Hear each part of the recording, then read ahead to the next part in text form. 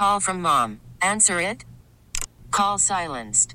Instacart knows nothing gets between you and the game. That's why they make ordering from your couch easy. Stock up today and get all your groceries for the week delivered in as fast as 30 minutes without missing a minute of the game. You have 47 new voicemails.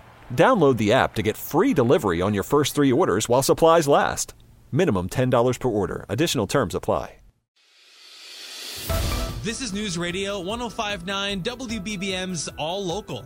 Listen and subscribe for Chicago's most up-to-date news each weekday morning and afternoon.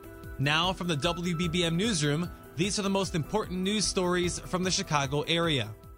Our top local story on WBBM, Sesame Street characters will be making their way to Cook County Drug Court in the coming months. WBBM's Bernie Tafoya explains. Cook County's Drug Court is one of 3 in the nation trying this new program, using Sesame Street videos to make it more plain to children what's going on with their parents or other relatives who have substance abuse disorders, and to make it clear to them it's not their fault. Judge Charles Burns likes the concept. I think it's cutting edge. I mean, it is something that we really need to address because, as we know, drug use and criminal behavior can be generational. And the last thing we want is to ignore the issues that the young adults, the children are facing because they can't talk about it. Drug court personnel are being trained now in the use of the new program, which should start in the coming months. Bernie Tafoya, News Radio 105.9 WBBM. A teenager has died after a crash involving a sandwich shop in Hinsdale earlier this week. The 14-year-old had been hospitalized since Monday after a Jeep crashed into Fontano's sub shop on Lincoln Street. The Cook County Medical Examiner's Office confirmed that the teen was Sean Patrick Richards, Channel 7 reports. Police say first responders arrived just after 2:35 p.m. after the Jeep drove all the way into the store. According to the store's owner, the teen ended up on the hood of the Jeep before falling under the vehicle. 4 others were injured in the crash as well. Carolina Garibay, News Radio 105.9 WBBM. Chicago rapper G. Herbo's reached an agreement to plead guilty to federal charges of wire fraud and lying to federal agents. The singer's real name is Herbert Wright III. He's accused of using information from stolen credit cards to pay for private jets, luxury cars, and a stay at a Jamaican villa. The agreement has to be approved by a federal judge. He faces up to 20 years in prison.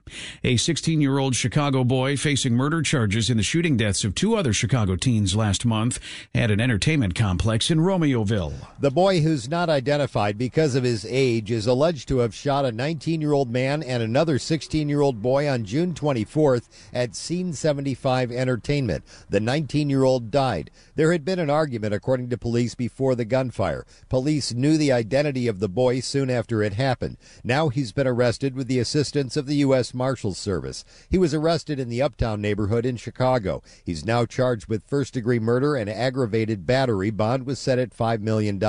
Mike Krauser, 105.9 WBBM. A Chicago priest says the street masses being held in Little Village are having an impact by bringing the community closer together. Reverend Marco Franco of St. Agnes of Bohemia Parish tells CBS 2. They want to celebrate together their faith in public. He adds it's something very special about Latinos doing something outside the church to manifest their faith. An economic impact study is being commissioned to determine the financial effect of this month's NASCAR street race in Chicago. Crane's Chicago Business reports the study is going to be done by the Sports Industry Research Center at Temple University. Alderman Brian Hopkins is one of the city leaders interested in finding out about the impact on businesses. Hopkins says he's not aware of a timeline for the study, but points out NASCAR and the city can opt out 180 days before the second event next year. A Michigan man accused of threatening former Mayor Lightfoot when she was in office was in court yesterday. William Coles of Grand Rapids was arrested last December, accused of making an online threat to shoot former Mayor Lightfoot if she didn't reduce crime in Chicago. Coles is charged with threatening a public official. In a statement, the former mayor says, "I attended the hearing as I take this matter with grave seriousness." The former mayor also stated that she is entitled to continued police protection after leaving office in May. Keith Johnson, 105.9 WBBM. Skinny Love by Bon Iver. Yeah, one of the headliners at the popular Pitchfork Music Festival gets underway today at Chicago's Union Park on the near west side. Other performers include Rick Wilson and Grace Ives. The festival runs through Sunday. In preparation for the event, several streets near the park are being blocked off to traffic.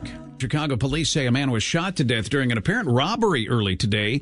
Police say the man was found in a car in an alley near 78th and Laughlin and was suffering from gunshot wounds to the face and back.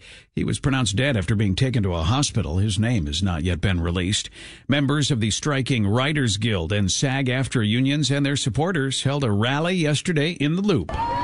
Nearly 2,000 people marching in solidarity with the striking unions representing actors, SAG-AFTRA, and writers, WGA, the two separate unions on strike at the same time for the first time in 63 years over many of the same key issues such as streaming residuals and the use of artificial intelligence in production. SAG-AFTRA member and strike captain Courtney Rue tells us that if studios eliminate the need for background actors by scanning their likeness for future use, would have a direct impact on other industries. The background actors need to be costumed. They need to they need to eat the catering that is brought in. So if you get rid of background actors, they're going to have a domino effect of other people who are also out of work. A number of non-entertainment focused unions joined the Solidarity Walk from Millennium Park to Buckingham Fountain, including the Chicago Federation of Labor and SEIU. Brandon Eisen, News Radio 105.9 WBBM. A doll shop in Norwood Park is seeing a spike in interest in Mattel dolls ahead of the new Barbie movie.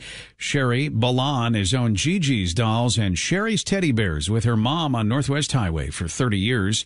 She says they've been getting a lot of calls from collectors, including those who found their old Barbies and now want to sell them. She says they also saw increased interest at the start of the pandemic when people were stuck at home. She adds some of the interest remained when conventions went back to in-person sessions. There's something new at the home of the Schaumburg Boomers baseball team. The team has unveiled a new video board at Wintrust Field. The organization says it is 2.5 times larger than the previous screen. A statement says the improvements at the field complement the Village of Schaumburg's capital improvement efforts. They've included a new sound system and other facility upgrades.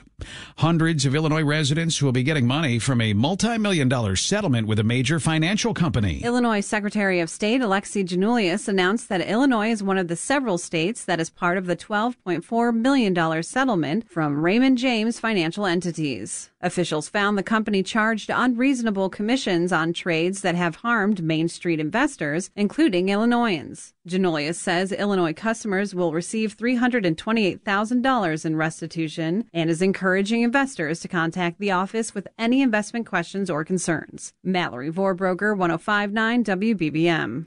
All Local is a production of News Radio 105.9 WBBM, Chicago's news, traffic, and weather station. Please like and subscribe to this podcast on the Odyssey app to continue receiving up-to-date news and information.